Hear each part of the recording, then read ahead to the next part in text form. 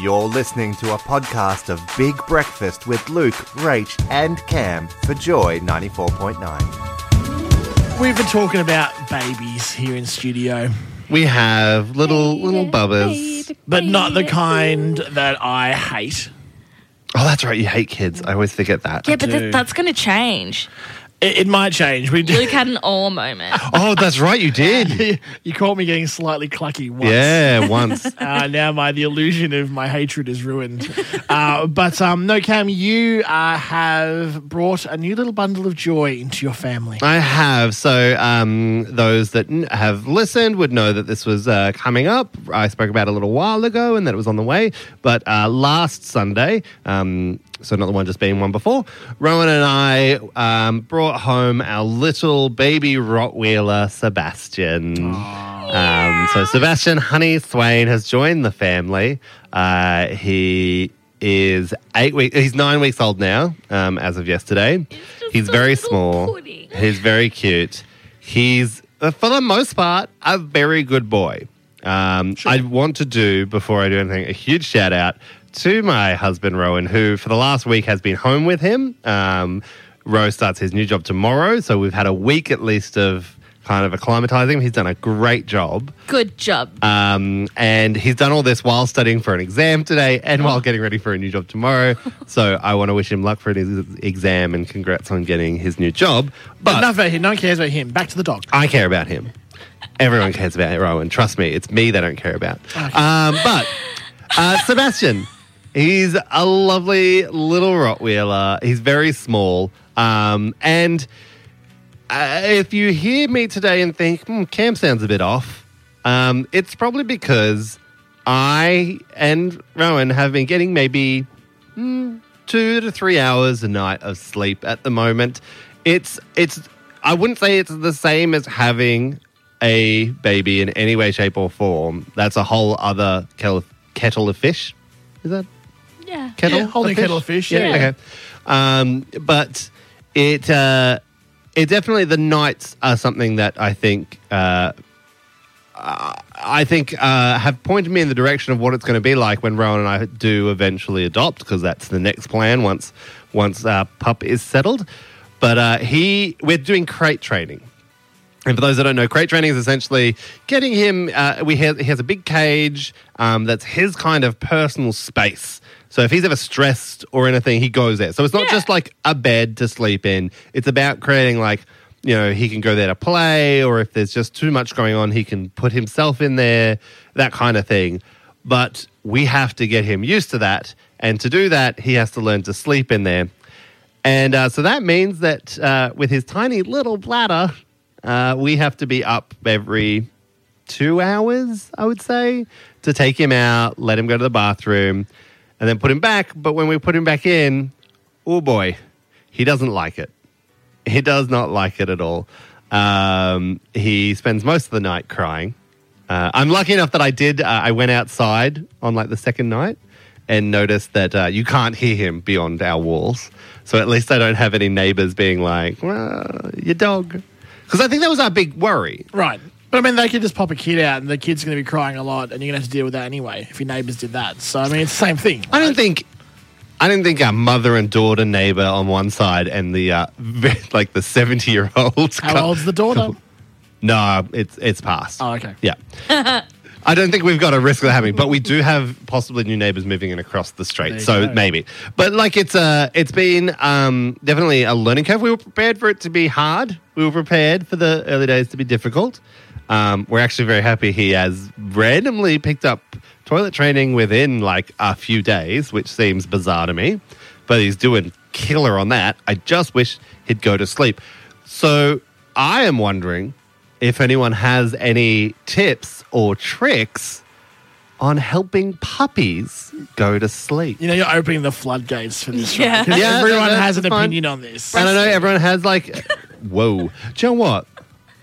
I wear a lot of open shirts. We know that. He's tried to fuck with you. Has gone for 1 or 2 nip attacks. Yeah, well, it's because you got hair and Like nipples. So I it's was cuddling on the Mum. ground, and then he just put his head inside my top, and I'm like, "Oh, buddy!" And then I just felt like little teeth, and I went, "Whoa, buddy!" Yeah, see, those habits they have now, they will keep when they're older. That's I just want to let you know that. No, That's it what I'm like, doesn't no. matter though. It doesn't matter. He'll keep that habit. No, he won't. Because with Ziggy, when he was a puppy, he used to chew my beard and used to go for my beard, and I used to pull him away and stuff, obviously. But he used to, grab it when he was a tiny puppy in my arms. And now he's a giant 45-kilo German Shepherd. He still tries to bite my beard. And still, Is that what he was trying to do to me that day? yeah, you needed to shave that day. I didn't want to say anything. Yeah, but right. Yeah. He was just trying to help out with the clip. A bit of a pluck. But yeah, please tell us your puppy advice for Cam to help little Sebastian get some sleep. To acclimatise. Give us your dog advice here on Joy. Here at Big Breakfast with Luke, Rach and Cam talking puppies. Oh, My puppy. your puppy. My little baby Sebastian. Little Seb. Yeah. Interesting choice of name, Sebastian. We chose it because we have 2 cats already. Sure. Beauregard and Theodore. And we wanted like a kind of old style. Old timey. Like, and like a person name is cool. And Sebastian, there was this whole reasoning behind how we ended up with Sebastian that included a lot of research. So it ties into his kennel mother's name as well as like his German heritage and all this stuff. And I'm not going into it. But I mean, you are a little bit. I did way too much. Oh, trust me, I could go deeper. That's what they will say. Lucky row. But yeah, little Bastian for short. Sure. Or someone has already called him Basti. But yeah, struggling with him not really sleeping. Yeah, he's been a fantastic dog in all other aspects. He's learnt rules. He's learnt the toilet training. Everything's going so well. He's just having trouble sleeping. Yeah. And it is because we're trying to do crate training, which is hard. But it has left us very sleepless this week. We got a message through from Andy. Andy said, "Morning, guys. Cam, puppies are full of beans." Did you know that, Cam? Yeah. Did you know that he's actually made of beans? Like ones that are explains in all- bean bags. I thought you were going to say like beans like you eat, because then I was going to say that explains The his farts? farts. Right. Well, Andy says when we walk the dogs and cats on leads through the park after work, it normally calms them down. And just before bed, I get out in the yard and throw the ball. They all go crazy and jump on each other. They play and they run. And then it's time to bring them in and they just crash, and so do I. Yeah, I think we do try to keep him active during the day. It's hard because you're not supposed to walk puppies anywhere that other dogs are until 12 They've had their weeks, last vaccination. Which is still 3 weeks away for us. So we do give him little walks, like just in our little kind of like community area, which is quite safe. But I think we need to get better on that, because we do it and then like he'll fall asleep while we're like having dinner, and I need to kind of maybe start being like, no, wake up. But then I'm like, but he's so sleepy and he's having a little nap. They always sleep though. I know. And then like it'll be like, okay, time to go to bed, but you're like kind of in the mood for waking up now, and I need to get your clock readjusted. So something that I do when I'm looking after mostly Charlie, of all the dogs, he has the most energy.